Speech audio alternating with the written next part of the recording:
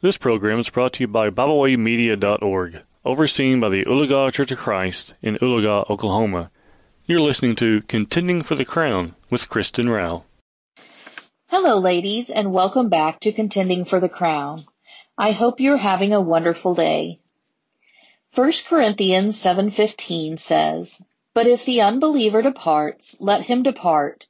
A brother or sister is not under bondage in such cases, but God has called us to peace." In this verse, we can see that if the unbelieving partner in a marriage relationship decides to leave, the brother or sister is not under bondage in that situation. This does not mean that the Christian brother or sister can go and get married to whomever he or she pleases the next day. It simply means that God sees that he or she is not under bondage in this situation of marriage, and instead is under bondage to God. The ESV translates this verse well. "But if the unbelieving partner separates, let it be so. In such cases, the brother or sister is not enslaved. God has called you to peace." First, we need to look at the way the text was written in the Greek, for this is the language the New Testament was originally written in. The word that is used in this verse for bondage is doulou, which means a low level of slavery bondage.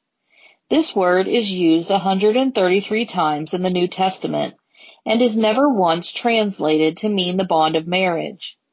If the word doulou in the 132 other times is never translated to mean marriage, then why are so many people today trying to make this verse the only exception? The word in the Greek that is translated marriage is dio, which means to be bound in marriage. In 3 other passages where the bond referred to is unquestionably the marriage bond, 1 Corinthians 7:27, 1 Corinthians 7:39, and Romans 7:2, the word used is dio, not doulou. This quote shows that doulou cannot be the word used for the bond of marriage. And since doulou is used in 1 Corinthians 7:15, we need to see what the verse is therefore talking about. We can see in the beginning of the verse that it is talking about an unbeliever departing.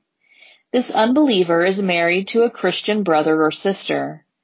We now have a situation in which that brother or sister has to decide, is he or she going to leave and go with his or her wife or husband? This simply tells us that we are not under bondage to the unbeliever. The end of the verse says, "But God has called us to peace." This is the part of the verse where we as Christians see who we are really under bondage to, God. This verse does not tell us that we as Christians, if we marry an unbeliever and he or she departs from us, we are free to marry again. It just means we are not under bondage to follow them away from God. Paul uses doulou in 1 Corinthians 7:15 because he wishes to say that for a Christian to yield to pressure to give up his Christianity to preserve his marriage would mean slavery of the most abject kind. The Christian must never consider himself in such bondage. In today's world where divorces are so rampant and many people look to this verse and try to use it as a way out of difficult marriage situations. They try to use it as the one exception among God's rules for divorce and remarriage. We as Christians must use all the knowledge we have to defend God's word and teach the truth. We should not be fearful of going out and speaking on subjects that need to be spoken on. We must help people who don't know the truth, and we must do it in love. Thank you so much for joining me today. I hope you have enjoyed this lesson. Remember to always and in every way be contending for the crown.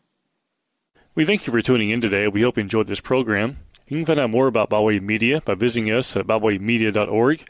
You can also find us on several social media platforms now. We hope you enjoyed this program. We hope you will share with others. And as always, we thank you for listening.